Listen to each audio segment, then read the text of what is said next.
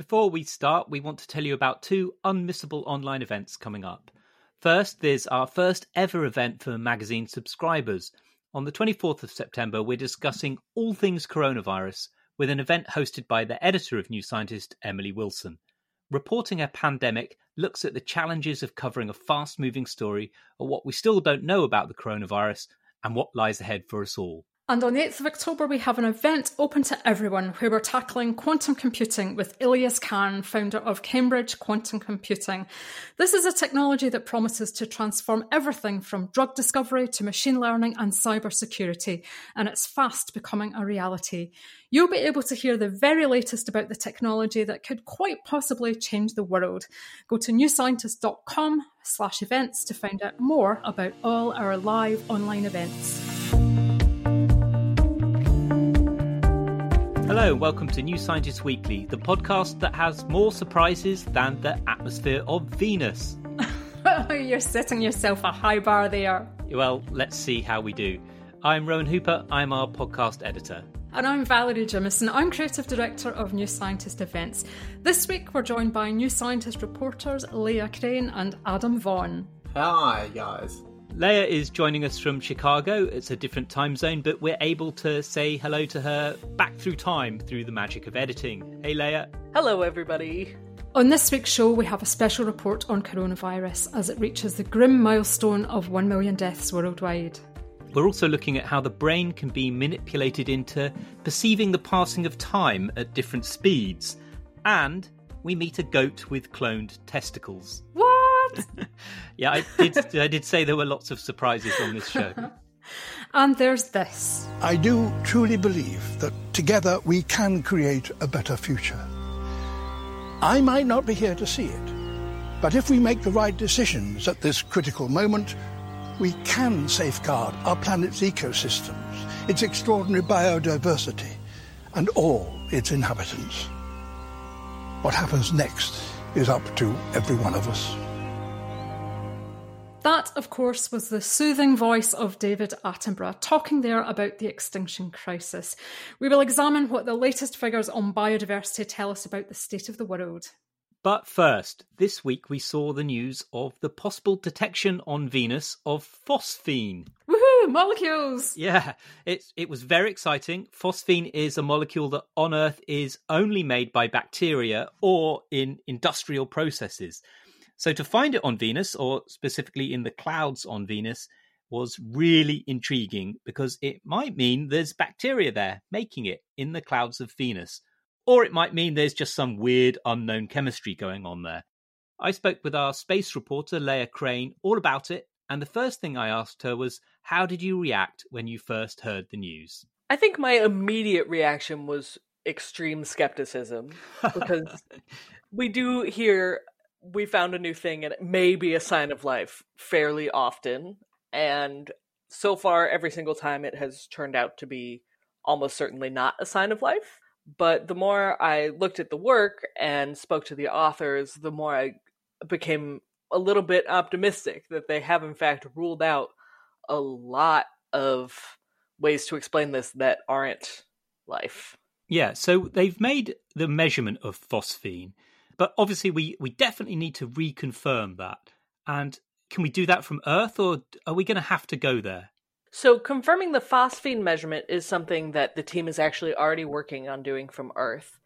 And in addition to those Earth-based efforts with telescopes, the spacecraft Bepi Colombo is right now on its way to Mercury. And to get there, it has to fly past Venus a couple of times.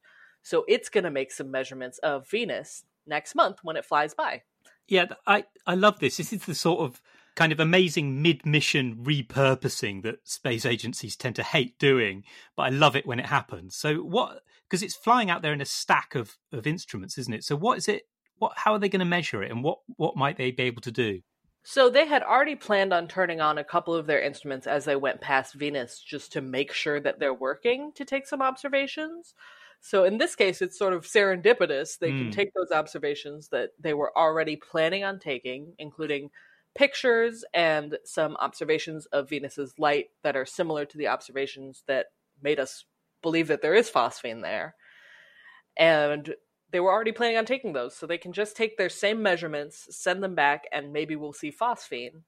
The extra great part is that BepiColombo is actually going to fly past Venus again before it gets to Mercury. So if we don't spot anything in those measurements, they can then recalibrate and try again. Wow, that's excellent. And that's just going to happen next month? Yeah, it's going to happen in October. So there is already one spacecraft at Venus right now, and that's from the Japanese Space Agency. But that's got no way of detecting phosphine. But, in the light of this discovery or this potential discovery of phosphine, there's been a lot of talk about other missions that are, on the drawing board to go to Venus. Do you think we're going to see a pivot to Venus now? And suddenly people are going, well, let's go there and let's get these funded. I do think that this is part of a really strong argument that we need to explore Venus more. I mean, it's sort of criminally underexplored given how close it is, just because we've been really focused on Mars, and also because Venus is very hard to explore. But I do think that this is maybe going to speed up a pivot that was already sort of starting to happen, given all these missions that were already in planning. Yeah, so there's a couple on the drawing board at NASA. There's one at the European Space Agency. But the next one really that's going to be there soonest, apart from BepiColombo, is an Indian Space Agency one, isn't it? Well, actually, the soonest one is a potential mission from Rocket Lab, which is a small space startup that's actually already working with some members of the team that found phosphine to maybe try to figure out a deal where that really small mission could help confirm these findings. And that's planned for 2023 to launch, right. So that's very soon. Okay, apart from, more measurements of phosphine or looking for phosphine, what else might that be able to look for, the Rocket Lab one? I'm not sure. And in fact, the team isn't really sure yet because this discovery was just announced. So They've only just started working on thinking about what that mission might be.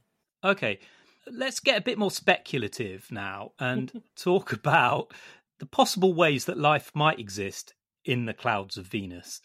Because, although this result is a bit of a surprise, lots of people like Sarah Seeger at MIT have been thinking and in quite a lot of detail about how life might exist there, haven't they? Yeah, I think there have been some people who have been evangelizing for the idea that the clouds of Venus might be habitable for decades. The idea that I really like, this is Sarah Seeger's idea, that there's bacteria that live in the atmosphere and then they sort of turn themselves into inert seed, spores that fall to the ground. They can survive the conditions on the ground on Venus, and then they get kind of whooshed back up into the atmosphere, and the cycle carries on like that. And the reason I like that is that we see that on Earth with bacteria in the atmosphere that are able to seed rain and snow. And some people there's this lovely phrase that rain is airborne bacteria's way of getting to the ground. So there's a nice sort of life cycle there speculated out for us. Yeah, I think that anything alive that we happen to find in the clouds of Venus is going to be absolutely wild. And that's one of the reasons why it'll be so hard to confirm it, because it's not necessarily going to be something that we recognize as being similar to Earth life at all. And so that's, one of the more similar options is that it's a bacteria that falls to the ground and then is lofted back up. But those bacteria wouldn't necessarily look like Earth bacteria because those clouds are full of acid, and most Earth bacteria would not be happy in that environment. Right. So they've managed to work out some way of bacteria surviving in droplets in the clouds on Venus, because we should say that the clouds themselves are quite temperate. Water can exist in droplets, whereas on the ground, on the surface of Venus, it's hot enough to melt lead. So, yeah, it's certainly going to be a different kind, but it's not out of the question that something could survive in these droplets. So, look, you said at the beginning you were extremely skeptical. What's your hunch now? Are you willing to speculate? Are you going to put your cards on the table here? I do think that just logically, chances are that what's happening is some sort of chemical interaction that we just don't know about yet. Because Yeah, it's sad, but, you have to be realistic. Yeah. On the other hand, deep down in my heart, I would like it to be something alive, and I'm excited about the prospect that it could be, even though I think that it is perhaps more likely that actually just something else is going on Venus that we don't quite understand. Amazing stuff. I can't wait for that Bepi Colombo flyby next month. We'll obviously be all over this as the story continues. That's our sci-fi alert. As you know, this is when we've got something in the magazine that's already been in science fiction. This week we've got something that intuitively makes sense. It's the idea that our perception of time changes according to the state the brain is in. Yeah, there's a way of actually seeing this or experiencing this for yourself. Say you listen to music with a fast tempo like Aphex Twin or some crazy dance music, and then you listen straight after something a bit slower, it will sound like the slower thing is even slower than it is. Aphex Twin is a bit of a favourite of the podcast, isn't it, Rowan? Yeah, he is. We featured Aphex Twin's music on episode 15, so it's definitely worth checking that one out again. So now scientists at Osaka University in Japan have taken advantage of this trick to determine if there's a neural basis for the subjective sense of time. Now, this has long been suspected because people with damage to a part of the brain called the supramarginal gyrus, or SMG, often have an impaired sense of time. Now, basically what the scientists did is to scan the brains of people while showing them images that did the same as the fast music, slow music thing, and they manipulated the brain into perceiving time in different ways. Yeah, and the subjective reports from the people in that trial show that they did indeed feel time passing more slowly or more quickly, depending on how they'd been manipulated. I like what you did there, Rowan. I should say that this manipulation soon wears off. It's not like you're forever trapped in a slow-moving world, which in 2020, thank goodness. Yeah. The scientists in the trial also found that the SMG, the time-sensitive region of the brain, changed its activity as it got tired. Do you know, this reminds me of a story that we did a while back that reported on another incredible experiment where students were asked to stare at a tiny model of their communal lounge, complete with furniture and miniature figurines, just like a little doll's house. Yeah. And the students were asked to put themselves in the little people's shoes, relaxing on the tiny chairs with minuscule cups of coffee. Then they had to say when they felt 30 minutes had passed. And the really weird thing is that their estimates fell well short of clock time. Yeah, this is really intriguing. It was that imagining themselves small had made the students underestimate the amount of time that had actually passed. And even more weirdly, the acceleration in that felt time was proportional to the scale of the models that they were immersed in. So the smaller the models, the faster they felt time had passed. It's a really fascinating experiment, isn't it? I wonder who made the models for this and who came up with this idea. Okay, so Ron, that we know from Einstein that space and time are inextricably intertwined in the universe. So does this mean that space and time are folded together in the brain in the same way? Absolutely no idea about that. Einstein said that, he said time doesn't flow, and that the flow of time was a stubbornly persistent illusion. It's also hard to show there's such a thing as the now. So God knows. Yeah, basically. We're going to be opening a whole can of worms going into that. So let's not get to the bottom of this now, but let's move on to the sci-fi link. Well, predictably, I had to go with Doctor Who for this. Of course. Yeah, I mean, the Doctor looks human, but she or he is a species of alien who can perceive time directly. And one episode in particular that I thought would be apt here is called Heaven Sent. It was written by Stephen Moffat. He did a lot of the really good timey-wimey episodes. And in this episode, the Doctor, he's a man at this point, or a male of the species. He buys himself time to work out something by vastly speeding up his thinking time relative to clock time. So he's only got a second before disaster strikes, but he manages to create a load of time in his head to do some really clever thinking.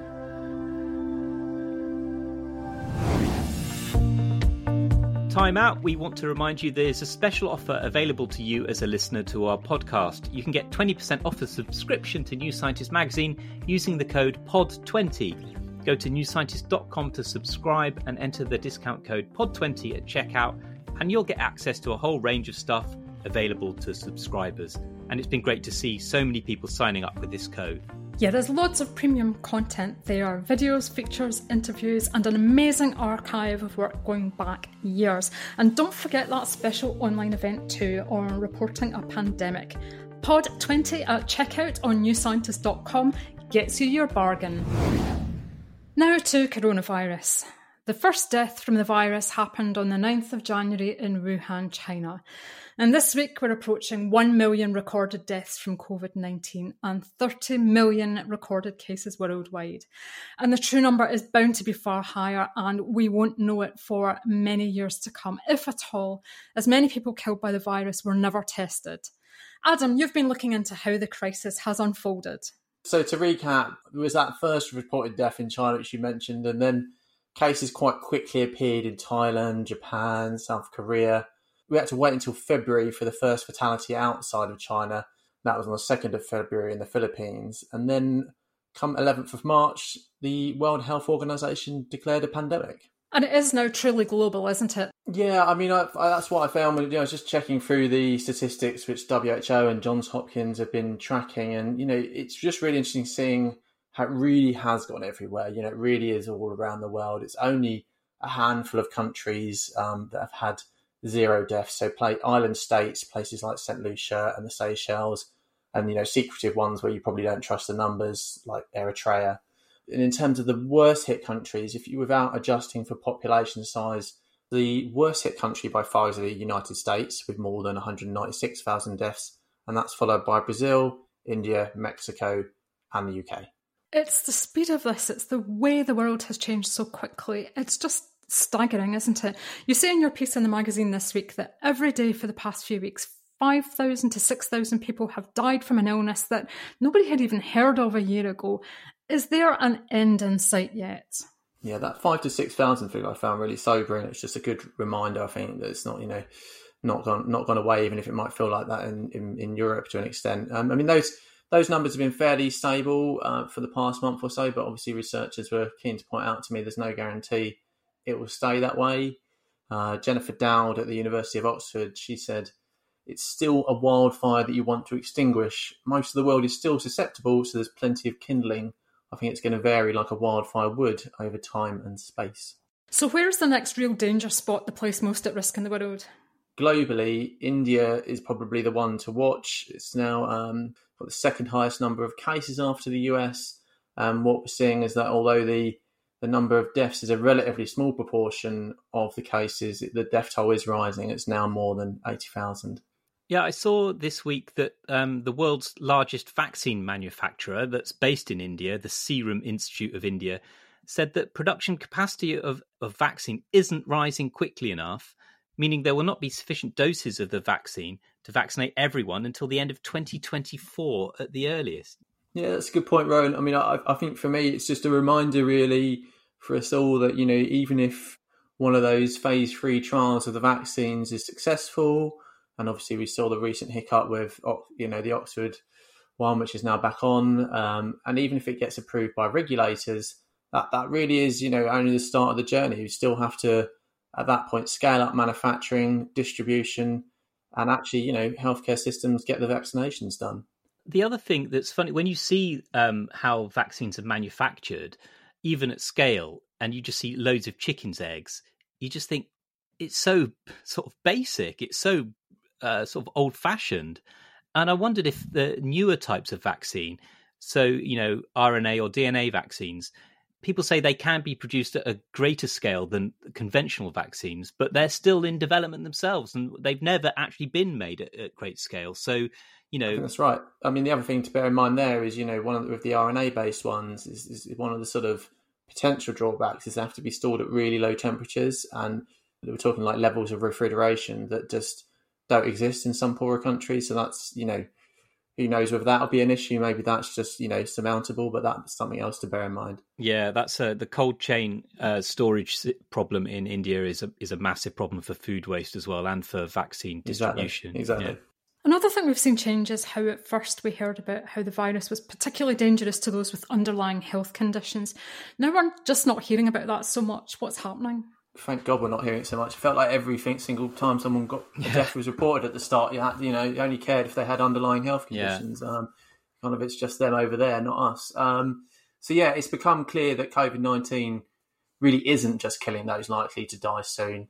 Dowd told me that, on average, those people who died had a lot of life expectancy left. Some of the estimates for the average person dying of COVID is that they had 11 years or more left. The figures are different for men and women, but it's shocking, though, isn't it?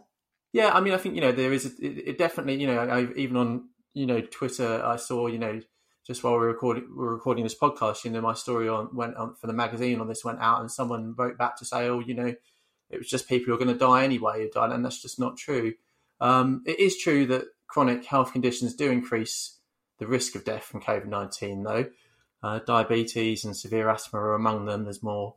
In the US, the statistics from the Centers for Disease Control show that 94% of people who died from COVID-19 did have some sort of underlying health condition or comorbidity, with an average of 2.6 per person. And age is a risk factor, isn't it? Age is the big one. Age is the big one that is consistent all over the place. So that's one thing that geography seems to have nothing to do with, and we go into that in the magazine. So the one statistic that really struck with me, and I did a straw poll with people to guess how high they thought this percentage was, and they said, 60, 70%.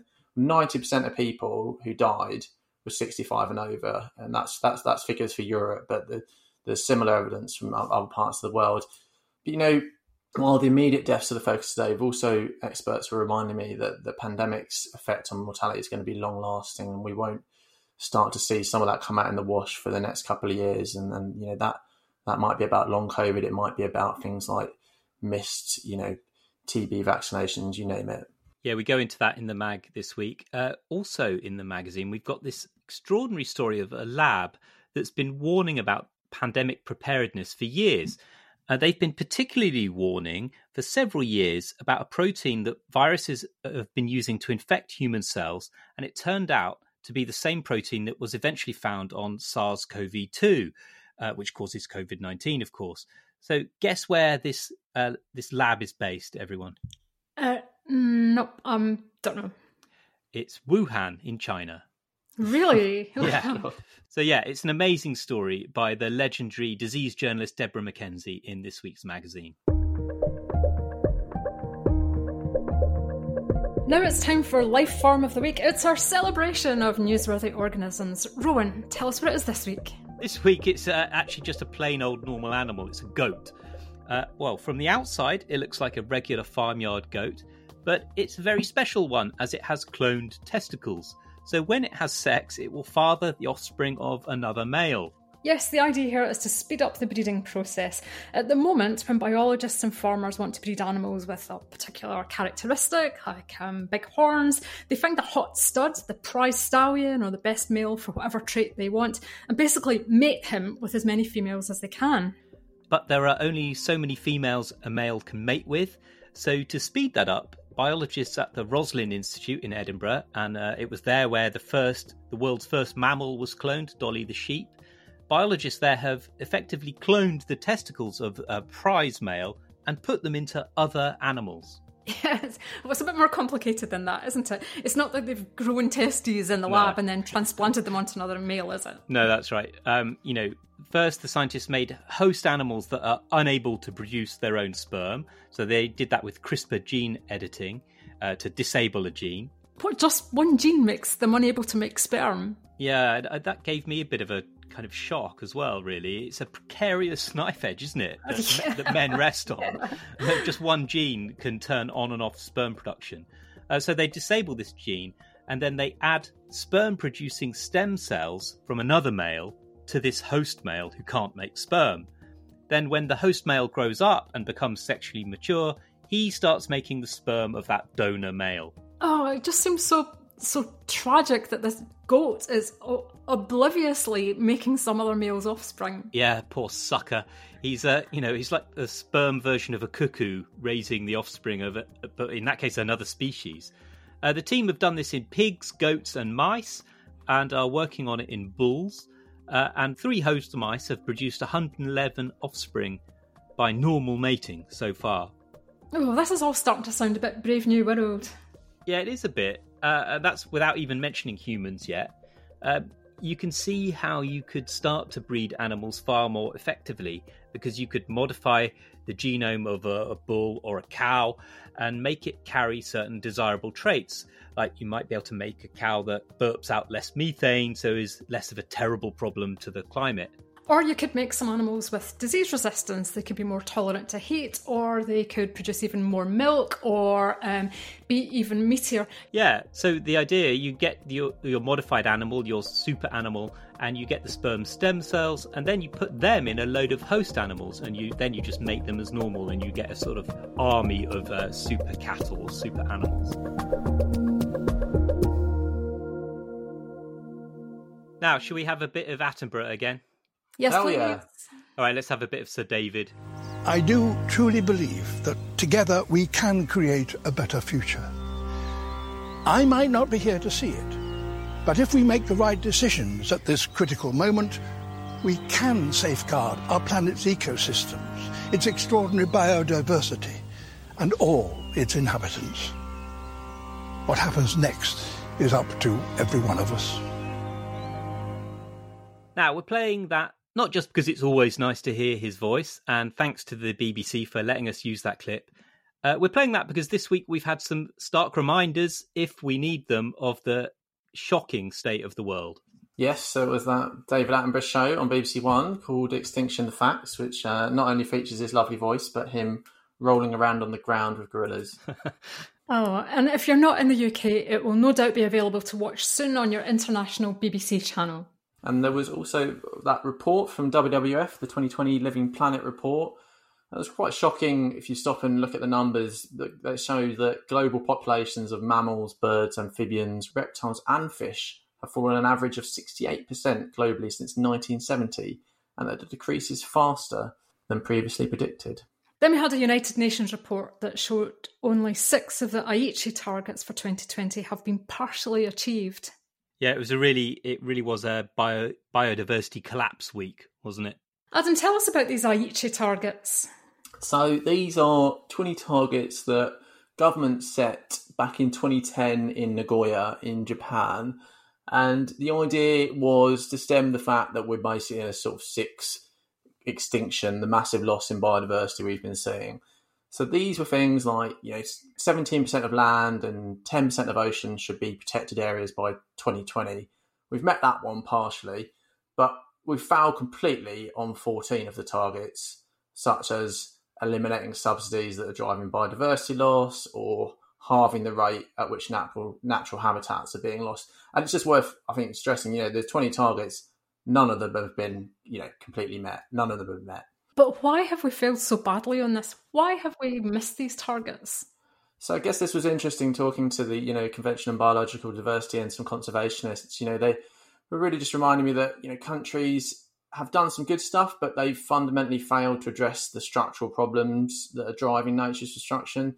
So that's, just the economic growth that causes forests to be converted to farmland or to new cities. And if you look at the sort of different indicators, on policies supporting biodiversity protection, they're positive, so the signs that governments are trying to do stuff, but all the indicators on the sort of drivers of loss. So, the big one is land use change, where, the forests get changed into a cattle ranch or something else. And all the indicators on the current state of biodiversity itself, they are all basically flashing red. Yeah, and some of those declines are absolutely shocking. Looking at that WWF report, in South America, Central America and the Caribbean, the average size of the decline of monitored wildlife populations was 94%. So an absolute crash. And the report also shows that 3/4 of the ice-free land on Earth has been significantly changed by human activity, and more than 85% of the area of our wetlands has been lost. These numbers are shocking, and what really gets me is the fact that this has all happened so quickly, even within sort of our lifetimes, or a little bit beyond our own lifetimes here. Yeah, it's the same with the amount of CO2 that's been put into the atmosphere, actually. It reminds me of that the amount that's gone in since the Kyoto Protocol is something like half of all of the CO2 that's gone in since the Industrial Revolution. So, yeah, we've just been accelerating destruction. There are some positive things that we do have to highlight these because, you've got to cling on to something. In the 6 years to 2014, the tiger population of Nepal rose by 64%, and loggerhead turtles increased by 154% in a protected area between 1973 and 2009. So we can turn it around. But conservationists really are up against it, aren't they? They are, but I mean, I think it's important, not to be fatalistic about this, because we can sort of at least say that in the last 10 years, the situation would have been even worse without some of the efforts we have seen. So, for example, the number of bird and mammal extinctions is estimated would have been up to 4 times higher without action we've seen since 2010. There are some little bright spots in the, 20 targets, and they include actually the work on stopping invasive species has made some progress. The growth in protected areas of land and ocean didn't fully meet the targets, but it has again made some progress. And financing for biodiversity projects has doubled, but it's still a drop in the ocean compared to, say, subsidies for farming. And just remember, important to remember, conservationists can only do so much. The next convention on biological diversity is going to be in Kunming in China in May. This is going to be really crucial, isn't it? We're going to have real political action here. Adam, do you think there's hope of leadership from China? I saw that statement this week saying that China was considering a new target for climate neutrality. But what do you think of the hope of leadership from them? Well, I think, China has real sort of self-interest in this agenda, right? In sort of restoring some of its own degraded environment that's come at the expense of its development. Also, there's a bit of back and forth between the UK leading the climate summit next year and China leading the biodiversity one. So there's going to be a bit of scratching of backs, I imagine. And you mentioned, as well, there was that statement from a foreign ministry spokesperson for China. It was, a bit vague and non-committal in that way that stuff from the Chinese government is, but nonetheless, they don't say things loosely, usually, the Chinese government. And basically what they were floating was the idea they were considering a net zero carbon target for 2050. And for a country, with emissions the size of China, the biggest emissions in the world, that's a big deal. We'll just have to wait and see if it becomes a reality. That's all for this week. Thanks for joining us, Adam and Leah, and thanks to you for listening. Remember, as a podcast listener, you can get 20% off a subscription to New Scientist by using the code POD20 at checkout. Do get in touch. We love hearing from you, and we'd love you to spread the word about our show. So do urge your friends and family to check us out and subscribe. We're on Twitter at New Scientist Pod, and you can email us at podcasts@newscientist.com. But until next time, take care. Goodbye. Bye. Bye.